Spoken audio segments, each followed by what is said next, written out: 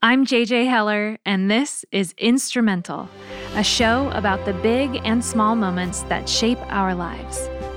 In every episode, my guest and I start near the end of their story and work our way back to the beginning. I hope our conversation reminds you that every second matters, because none of us knows which moment will be the one that changes everything. Big love happens in the small moments. Hello, it's JJ. And it's Dave. And we're here with another episode of Instrumental. That was dumb. Yeah, I wanted you to say it with me. This week, we get to introduce you to our friend Cara Fox, who plays cello. Let's take a moment to talk about how cool cello is, JJ. It is so cool. It sounds awesome.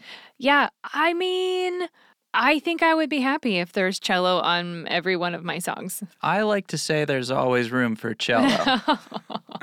That's a little dad joke Little there. cello joke, yes. Little music humor.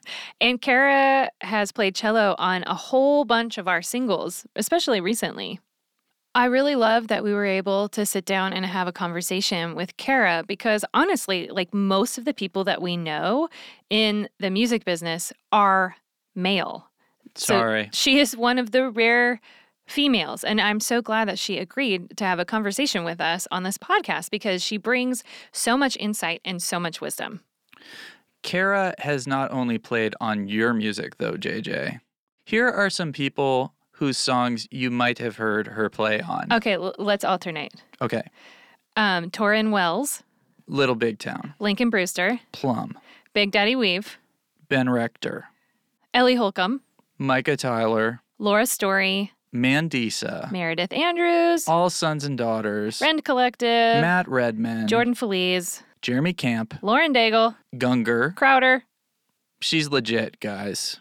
I was even watching the documentary that John Foreman made where he played 25 shows in 24 hours. You remember that? Yes. And one of the shows was him on top of a roof.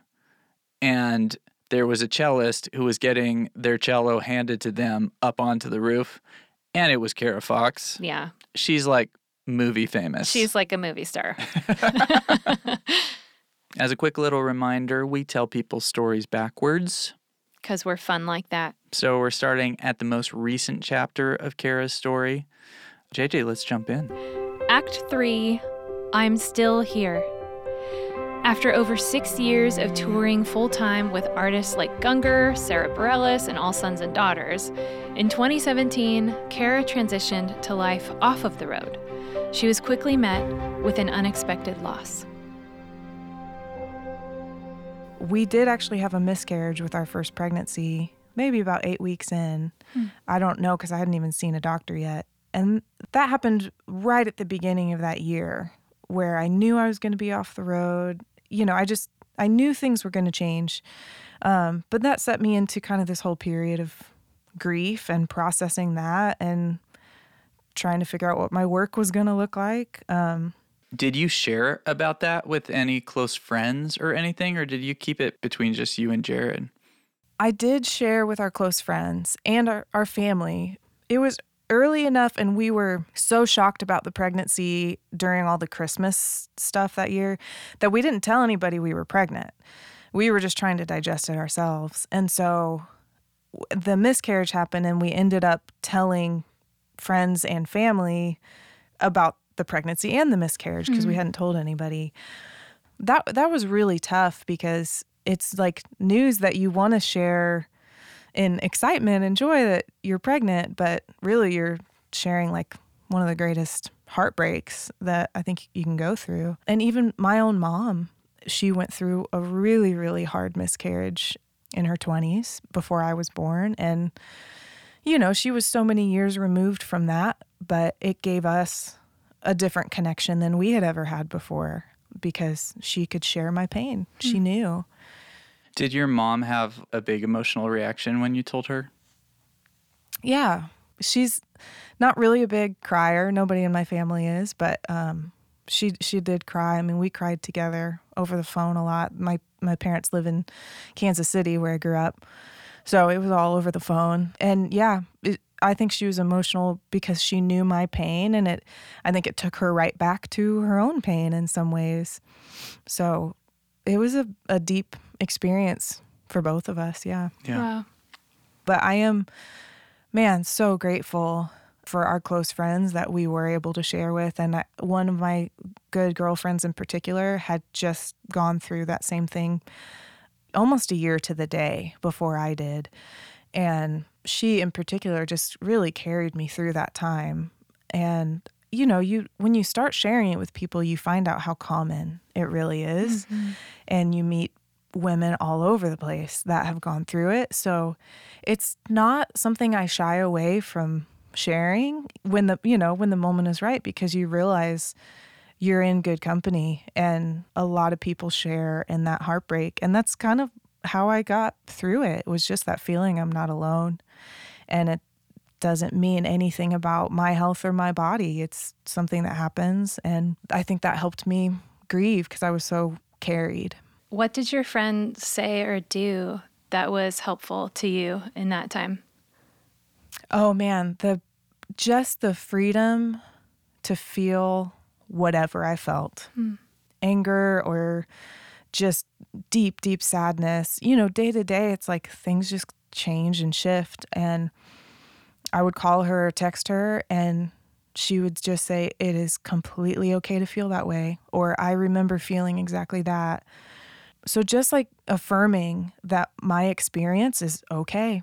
And I shouldn't need to be anywhere else than where I am with it right now. And she brought a box of goodies and left it on my front door. Just tea and cookies and a book and a mug and just some sweet little things. I'll never forget that kindness.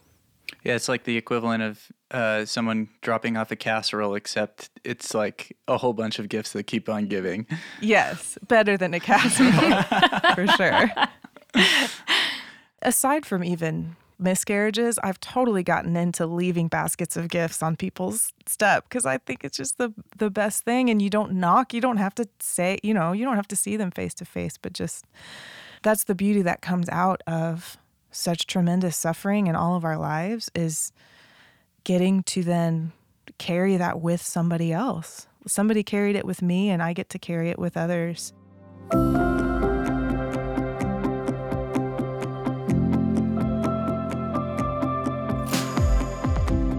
But then we got pregnant immediately again. Wow. Looking back, it's just kind of amazing how all of that, the grief of that miscarriage, it's so clearly something that shaped me and prepared me in a different way for pregnancy and motherhood than I otherwise would have known. Because I think there's maybe a greater depth of gratitude when you do have a successful pregnancy after that. And so as sick as I was, I loved being pregnant and tried to just work through all of the yucky feelings as much as I could. And, the next couple producers that hit me up for a session, I just would say, well, I've got the capabilities to record at home if that's ever easier for you. So I was learning that, kind of as I was pregnant and trying to figure out what kind of workload I could take on and what is this going to look like, all the while knowing I'm about to have maternity leave anyway. Self-employed maternity leave. Exactly. So we were like saving up money so that we could hopefully live for a couple months without my income. So my son was born the very end of 2017, December 28th. And I think I took a pretty solid 6 weeks off. I remember the first time I came down here to the studio and tracked on a song in the midst of those crazy newborn days. It was the first thing that gave me this breath of like, oh, I'm still here. Right, yeah. Like, I'm still me. This is it. This is what I love to do. That confirmed to me that I wanted to work. I always had wondered, when I have a baby, am I just going to want to quit and just be a stay-at-home mom? And it was quickly evident to me, like, I'm not cut out for that. I want to work. I want to make music. It was just kind of that first little glimpse of, okay, maybe I can make this thing work. Like, track during baby's nap. Yeah. And then mom the rest of the time. Right. Yeah. I have days and times where I do really miss life on the road. I always loved touring and got to tour with just some amazing people. I think last year was probably one of my best years yet, and I did very little touring. It was all in town and working at home. How do you measure best years yet? Well, I mean money-wise when I say that. Yeah. But also just the fact that I am able to like work and be home with my son so much. And it's been really hard to figure out that balance and to juggle all of those things, you guys know. But I'm working and I love my work and it keeps coming in. So I couldn't be more grateful for that.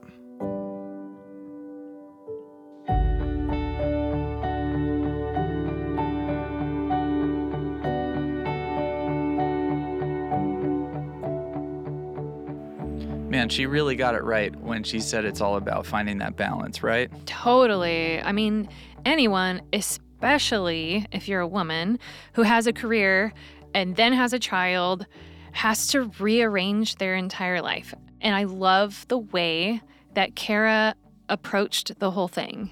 Just very open-handed. She allowed herself the space to figure it out without the pressure of choosing one or the other. And I love that she remained curious about how she felt and just the way that she told us about that first time playing the cello again and going like, oh, there I am. Like, that's actually paying attention to the way that you're feeling. And I think that's so critical to moving through life and feeling alive. Well, we're going to jump back in time, JJ, to Act 2 of Cara's story. This is back in 2010 when Cara had her big break into life on the road as a full-time touring musician.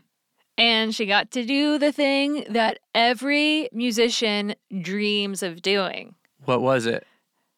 Quitting her job at Starbucks. Act 2, The Stuff Dreams Are Made Of.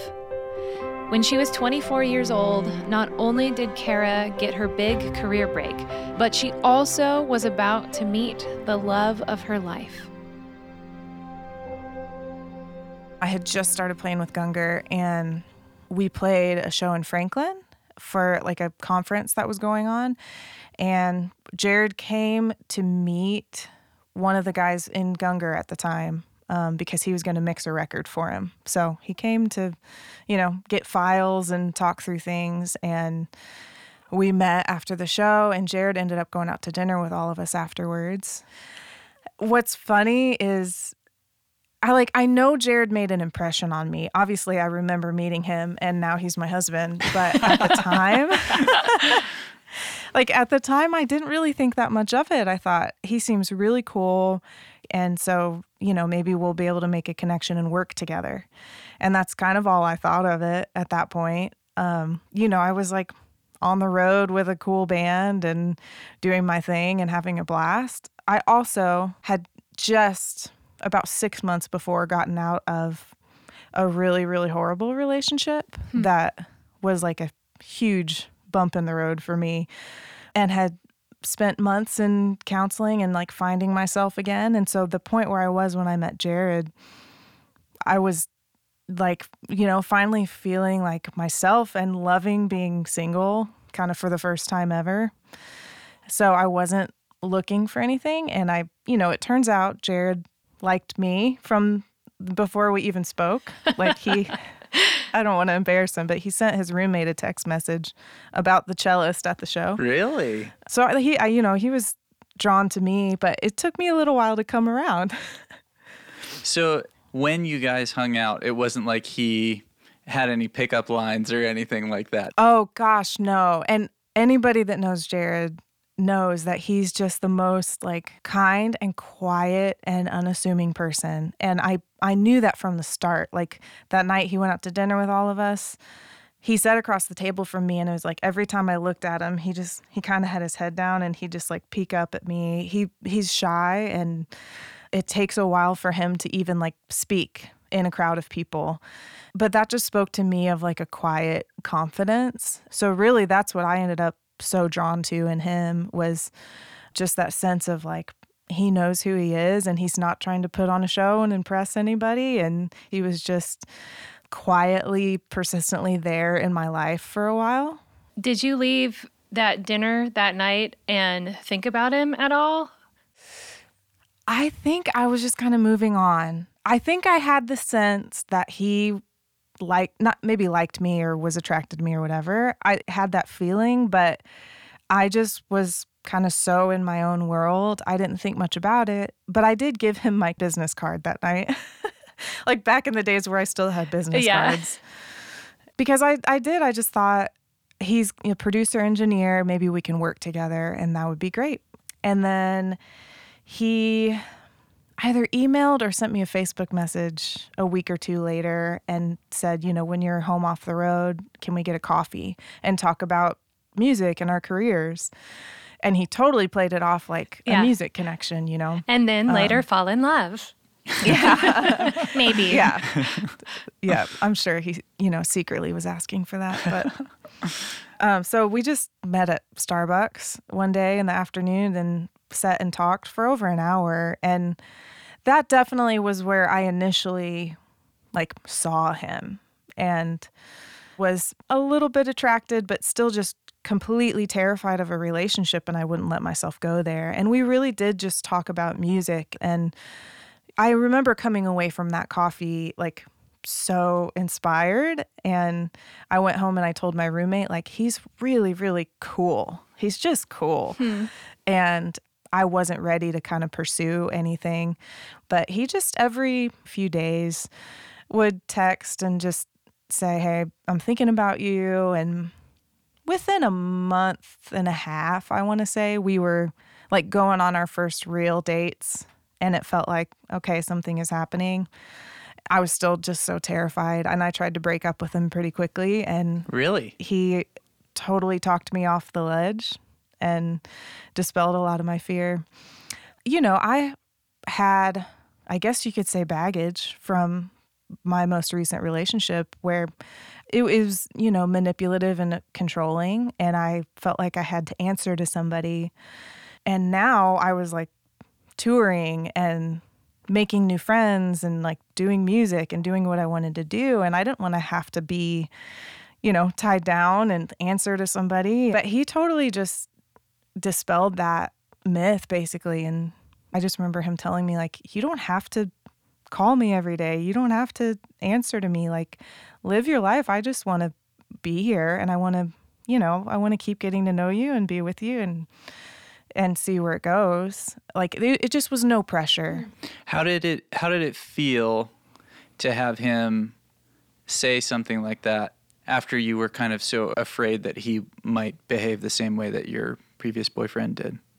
I mean, it was huge. I mean, I remember around that same time talking to my roommate, who was really kind of my best friend at the time, and laughing because, they say that you marry men like your father, which, sure, I don't know. But Jared is so much like my dad. And that just played into how I knew I was safe and cared for. And he kind of checked all the boxes for me.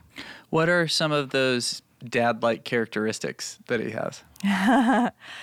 The biggest thing is just his quiet confidence, which I picked up from day one with him. I think I had always been attracted to the on-stage musician guys that they definitely look like they have it all together on the outside, and you realize they're troubled souls on the inside.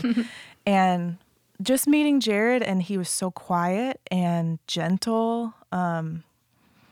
It just felt so entirely different from what I had known in a relationship before. And the way he encouraged me to be more and more fully myself and pursue my career and go on the road and make these connections and do what you're supposed to do, rather than a guy that's kind of holding me back because of his own insecurities. He was pushing me and still does every day, push me to be a better musician, and it encourages me that I already am what I need to be.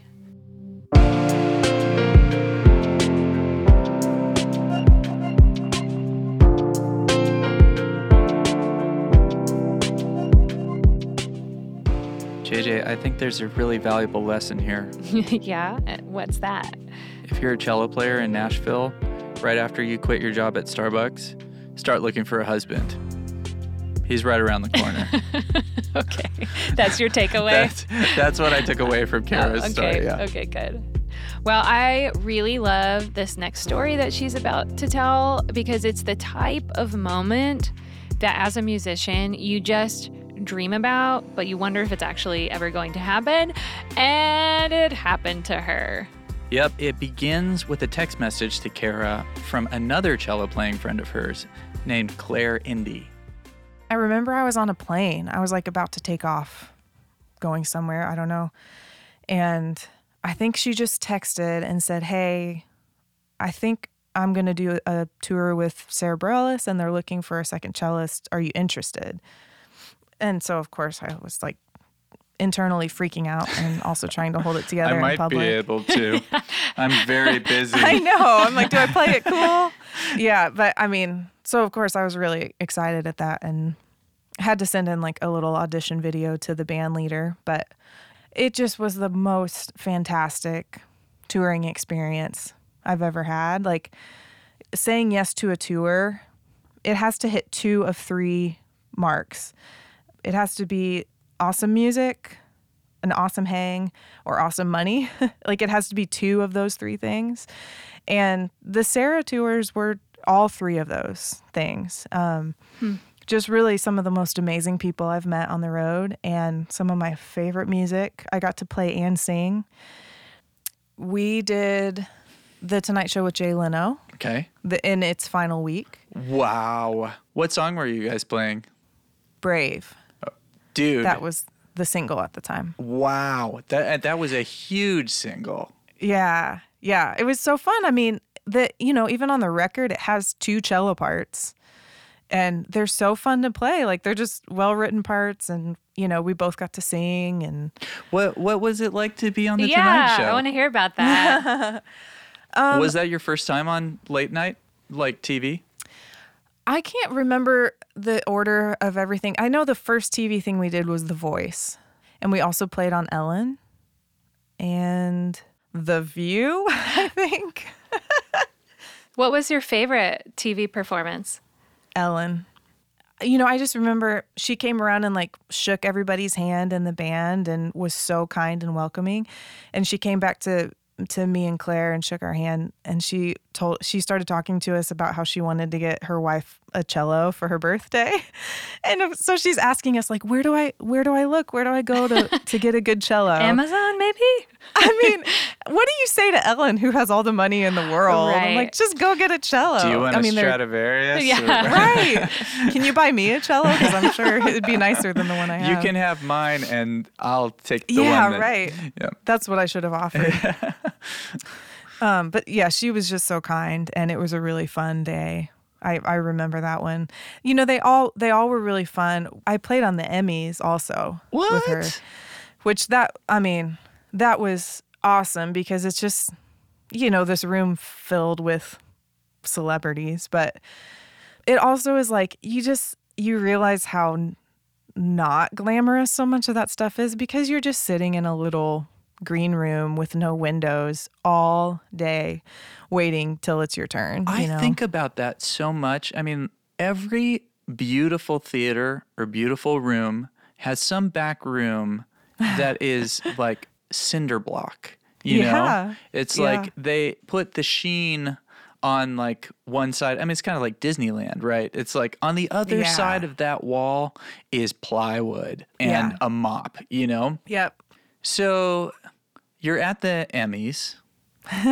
Were there any celebrities that walked by? Like, did you have some memorable interactions or just see someone where it was like, oh my gosh, I can't believe I'm in the room with so-and-so? Do you freak out about any of that? A little bit. Like, I'm not easily starstruck, I think, because I'm like, okay, they're just a person. But, I mean, that day in particular, I for sure, I saw Andy Samberg multiple times in the hallway. Seth Meyers was hosting, and he came backstage after our sound check and like just told all of us, face to face, like, you guys, that was fantastic. It was really, really beautiful. And he was so sincere. And whatever year it was, maybe 2014, Breaking Bad was huge and they were up for an award. And so when we played, like for the actual event, the whole Breaking Bad cast was right in front of us in the front rows. So that was a big deal to me because I was really into Breaking Bad. So yeah, there were a few moments I was like, this is pretty cool. That's awesome. And all of that came from Claire. Yeah. Basically. I remember maybe a couple months after I moved to town, I went to a Shane and Shane concert at Belmont, and I think Bebo Norman was opening or something, and Claire was playing for everybody. And I just remember sitting like just enthralled the whole time and thinking, that's what I want to do. And she plays so beautifully and tastefully. It complements the music. And I knew she was just playing along and improvising. I had learned how to do that, like witnessing what she does in a band context. I was kind of learning how to do that. And I thought, that's the thing. Like, look how beautifully cello fits in this setting and complements the voices and the instruments. And I quickly just aspired to be Claire Indy. And now she's a dear friend of mine and we've toured together, which is incredible. So, like, I mean, did you see her play a whole bunch after that? Like, did you view her as competition? Yeah. Yeah. Oh, there was definitely some jealousy, no doubt. I mean, not because I know her even, but just like, man, she's doing the thing that I want to do. And she's like young and beautiful, and I'm sure everybody loves her. So yeah, I saw her around town at a few shows, and it just really helped push me in those early days to keep refining my craft and like learning from what she was doing. And my whole time in Nashville, she's just been kind of that step ahead of me, even to where she had a baby first. And a couple years ago when I was pregnant and like trying to think through how am I going to do this, I remember talking to her a couple times, and she had to kind of weigh the same issues of, do I want to really just focus on being home and being a mom, or do I want to work, or is there some in between? And for her, I think she ended up opting more to stay home with her daughter, and she is working, but she really has scaled back and has felt like it's worth it for her, and she just loves being a mom and being with her girls. And I think I have found a slightly different balance, but I'm just so grateful for her as a friend and a colleague, in a way, having paved the way not just for me, but for other female string players that I know that do the same thing as me, that are thinking about starting a family. And it's like, just to have the example of somebody that is doing it, has done it, is such a gift. I think that's why I have been able to have a career, is because there are people like Claire that have trusted me and referred me. And so I'm so happy to do that for anybody else. I think we all just kind of trade that favor back and forth,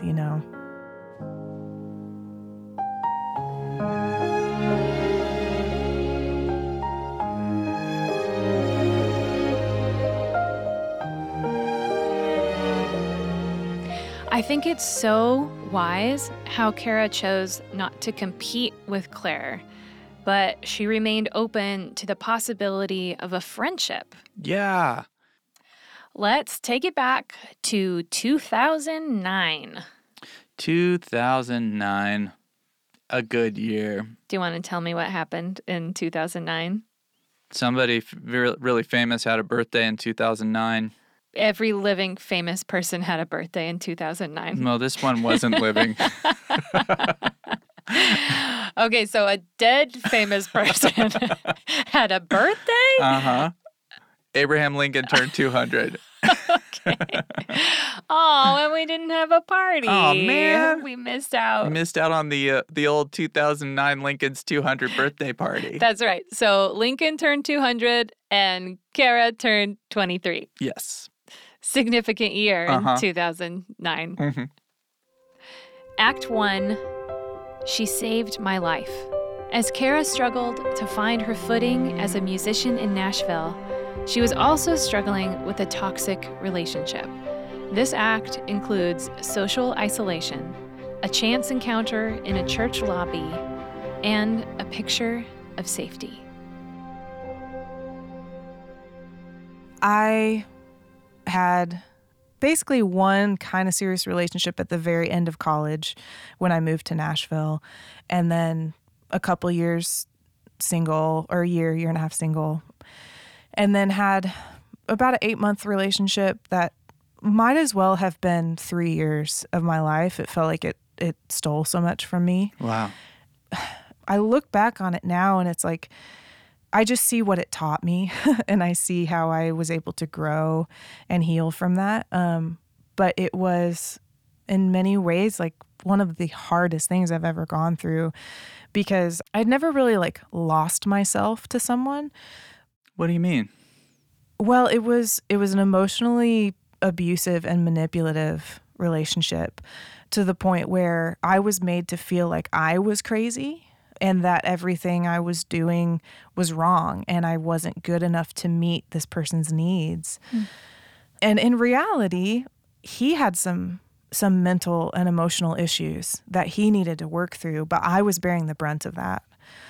So I was being controlled and isolated, and so much of my kind of, early 20s, like still innocence, was taken from me in that experience. And it also was very much the kind of relationship where like we put on a good face everywhere we went, and nobody would ever have known what was going on behind the scenes. And I was just in complete turmoil and didn't know what to do. And I had never been in anything like that. And thankfully I had an incredible roommate and friend at the time that I think she saw enough of what was going on that she just kind of kept asking me, "Are you okay? Like, are you sure this is a good thing? Do you want to be in this?" And for a long time I couldn't hear that, but I think she was that lifeline for me that at the end, like, I had enough of myself left and enough of an awareness left to get out of it.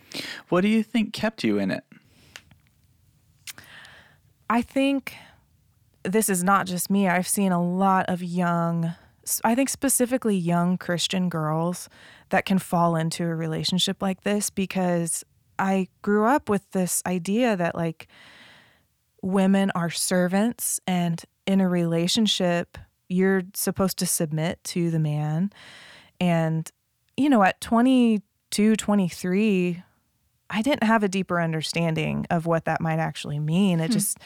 It felt like I knew that he had some issues, but I felt like I could love him out of that, and I felt like I could fix him. Yeah, sort of like this rescuer mentality kind of thing. Yeah. I wanted to rescue him, but like by loving him well. Yeah. And that's all I was trying to do. And, we both were just really young, and I don't think either of us realized the depth of what was happening and just kind of this cycle of emotional abuse. And, I wasn't even able to call it emotional abuse until I was pretty far removed from it and in counseling, and was able to like separate myself from the emotion and look back on what had happened. I said it was 8 months, but like I was just in so deep and was thinking about marrying him. And I just can't imagine like the different place that my life would be in right now. I don't think I would have a music career. Being stuck in a controlling relationship where I'm continually torn down, right, and my ambitions were kind of quashed. Like I wasn't encouraged to pursue a music career. So like if an opportunity presented itself for you during those months, would he just kind of say like, "No, I want to go out on a date"? Or like, would he keep you from attempting to develop your career? Or like, how did that play out? I think it's more just kind of those really small, subtle ways that somebody just tears you down, where he might initially be encouraging and say, "Oh, that's awesome. That's really good for you." But then you realize like he feels threatened by it. Like he feels threatened by my success. And so I think it's just those kind of little consistent ways that someone can just kind of make you feel like you didn't do a good job, or like maybe you shouldn't. Just second guessing myself, you know? Was he a musician too? Yeah. So your forward movement was threatening to him. Yeah. And he was younger than me. So I was already just further in a career that he wanted to have too. I had these feelings like for weeks and weeks, probably months, of like when I was alone and honest with myself, I knew that this wasn't right. I knew that I wasn't happy.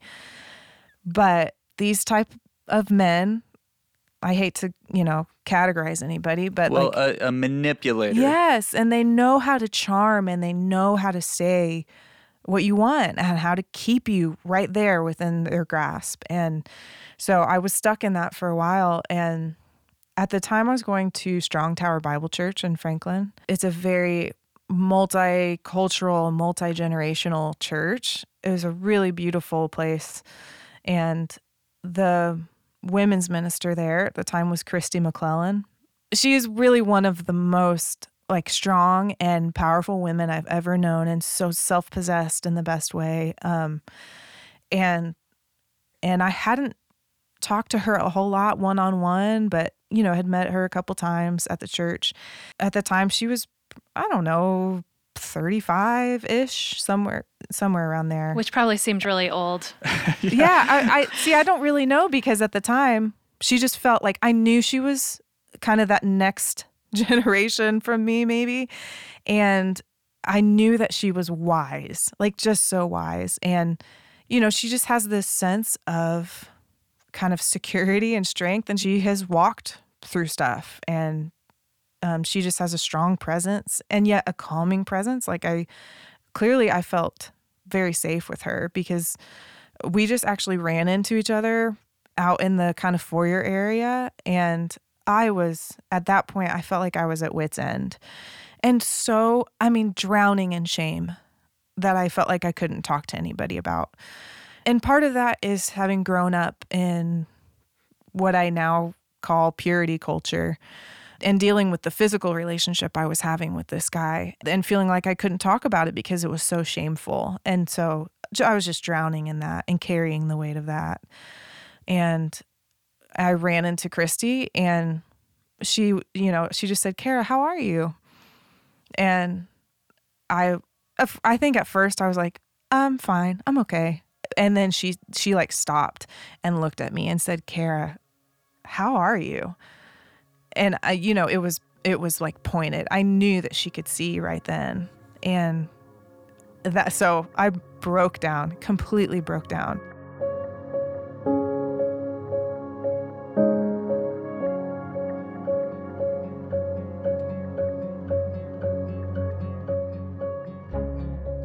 And I think church was about to start, like the main service was about to start, and she just took me off to a bench in a hallway, and we skipped church and just sat there, and I just poured it all out to her. And I said, I told her everything that had been going on, and I'm sure the whole time I'm also trying to justify it, and I'm saying, but he's such a good guy, and this and this and this. But I told her the truth, and I told her, I have dreams of doing music and doing ministry, and he doesn't want me to do some of these things. And I just remember her like telling me point blank, this is an abusive relationship.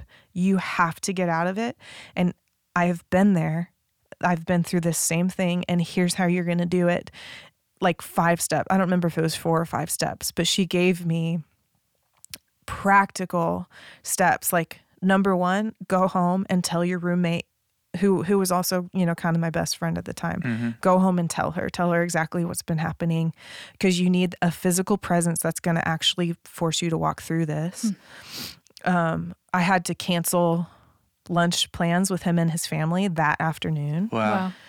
And then I remember she said, you have to do this over the phone. Call him and break it off and tell him, this is not okay. I'm ending this. You can't argue this. I'm walking away. Like, just cut and dry, point blank. Did she say, like, tell him the news and hang up in a way to not let him sort of convince you back into it?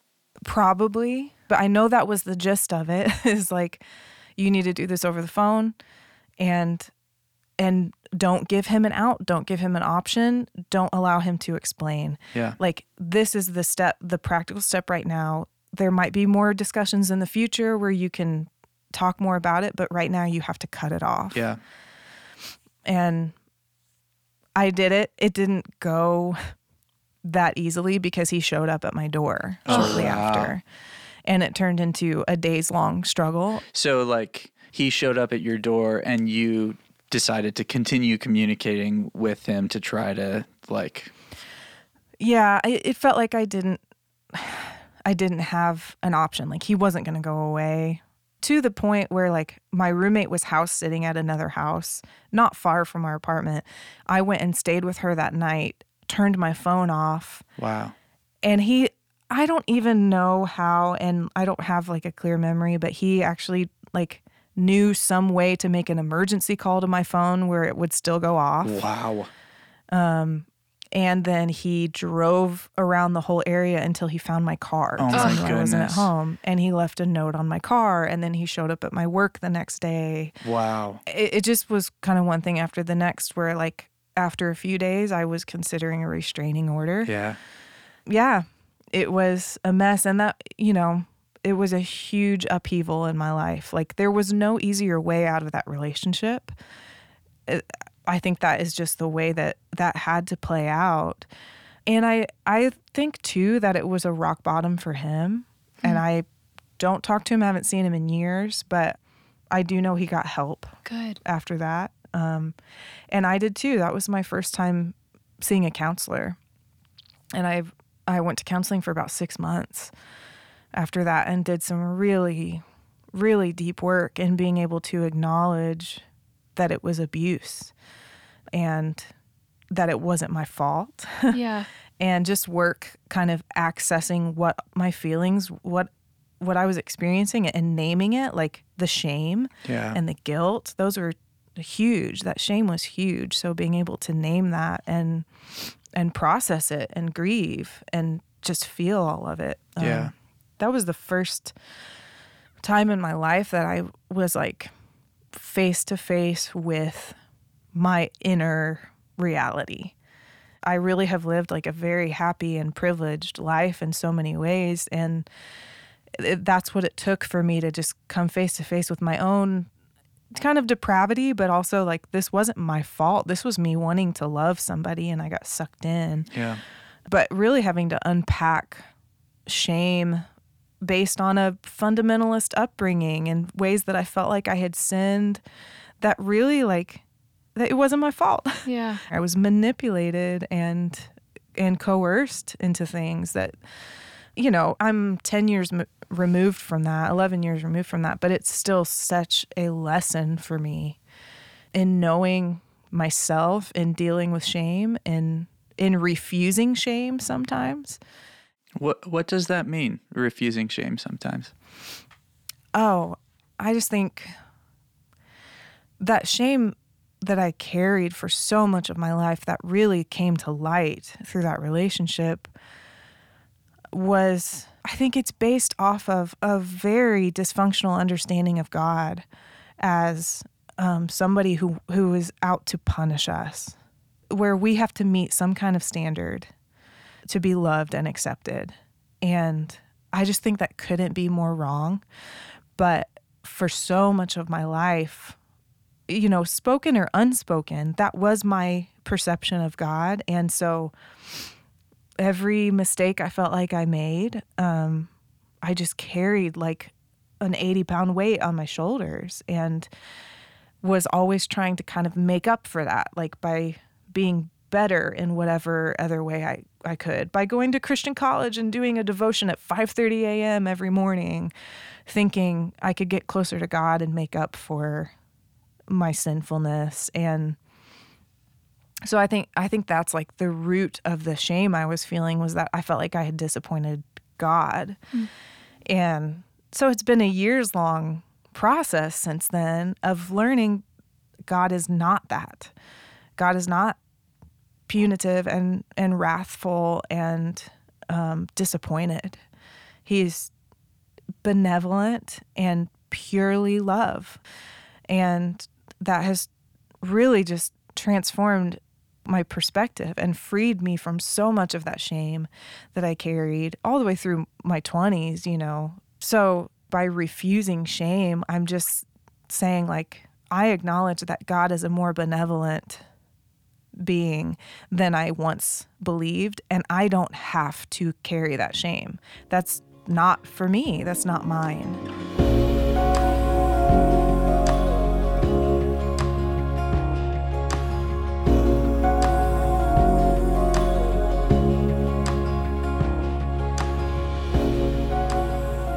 We only learn from the heartbreak and the grief. Like, that's the only way we grow, is by coming up against conflict and against difficult things. So I don't want to take those things away from myself and from my story. And, you know, I would love to have avoided that relationship. I wish I could tell myself, just don't do that. But more so, I wish I could just tell her that she's so loved and she's okay, and live in that love and in that understanding just as a baseline, and then pursue your dreams like fearlessly. You were talking about how the two of you tried to keep your dysfunction hidden, like you put on a happy face. Does that mean that you isolated yourself a little bit from the friendships that you had at that point? Oh, yeah. Because your friends and your family are mirrors to you, I think. And when you're really in relationship and you're like being honest with people, they're going to know what's going on. And so there had to be a certain level of isolation for that kind of relationship to keep going. And I don't know that he, you know, ever said, I don't want you to be friends with so-and-so. But again, it's just those like subtle ways of maybe tearing down one of my friends that then makes me second guess that they're really my good friend. You know, little by little, he's removing my mirrors and my resources to remember who I am. It really is one of those tactics in manipulative relationships, is that isolation, because if you keep those lifelines, there's going to be somebody to pull you out of that relationship. And I don't know that I lost friends necessarily, but let a lot of my relationships just fall by the wayside because I didn't want to tell people the truth of what was going on. So if somebody's listening and they think that they might be in an abusive relationship, what would your advice be? Tell somebody. Find a safe person. And, you know, I think there are different levels of isolation that you get to in a relationship like that. And it might be hard to think of who that safe person is, but there is somebody in your life that is a safe person. And you just need to tell the truth to somebody. You need to realize this is not a problem with you.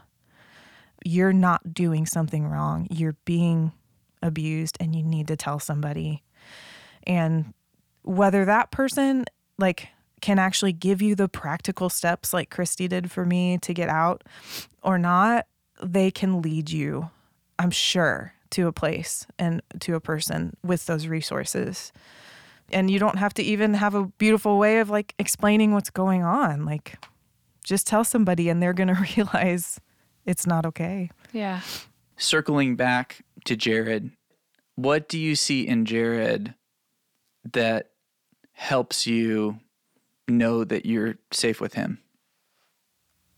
I think just that there is no pressure ever to be anybody other than who I am, or to accomplish anything other than what I'm setting out to accomplish. Like he pushes me to be better, but it's not this like expectation that I need to change anything or behave differently.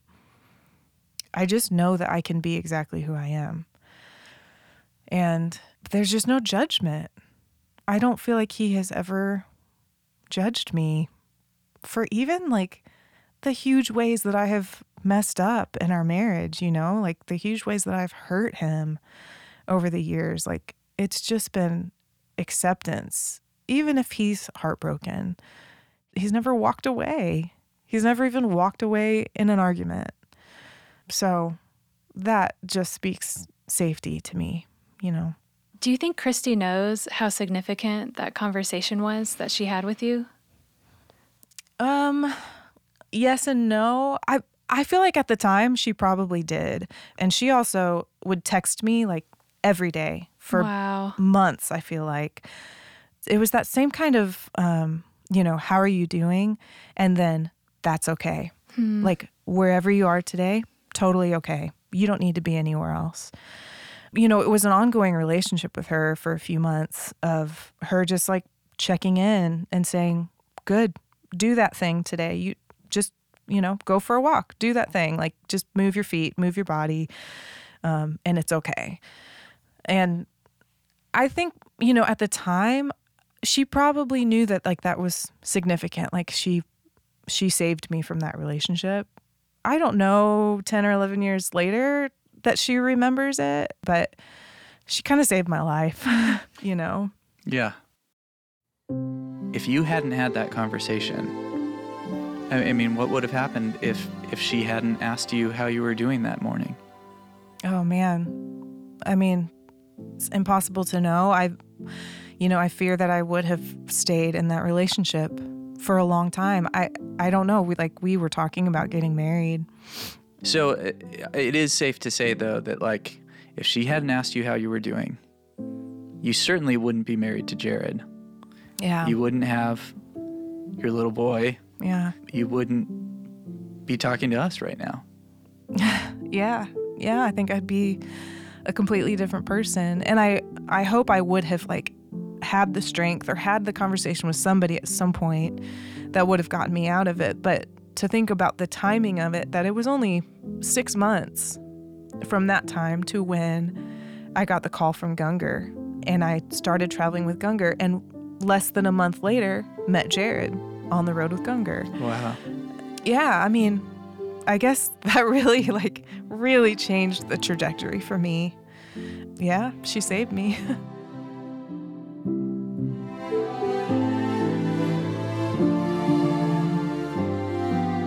I am so glad that Cara shared that story. Before we go into these conversations, we ask people to send us a list of important elements of their life. Yeah, like big life moments. That story wasn't even on the list. No. It was just something that came up over the course of talking to Cara. And and she actually said like, yeah, it's a long story. You don't want to hear about it. And we both said, yes, we do. And it was really brave of her to share that story. I know. It was very vulnerable and so powerful because I know that somebody listening right now needs to hear exactly what Cara had to say. Well, let's take a moment to walk down memory lane. Shall we? This is the final segment of our show. It is called Let's Rewind the Tape.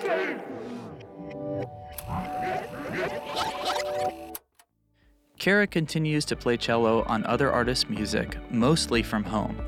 Music she wouldn't be playing on and recording if it weren't for years on the road, learning from colleagues like Claire Indy. And even her husband, Jared, an amazing recording engineer. But she never would have met Jared if it weren't for the curiosity of a friend who asked her how she was really doing one Sunday morning before a church service. This episode of Instrumental was produced by me, JJ Heller. And me, Dave Heller, with additional editing by Kyle Henson. Our theme music is my song, Big Love, Small Moments. That I helped write. To find out more about me, listen to more of my songs, or watch my music videos, please visit jjheller.com. That's 2 letter J's, HELLER.com. We'll be back next week with another episode of Instrumental. So be sure to subscribe wherever you listen to podcasts.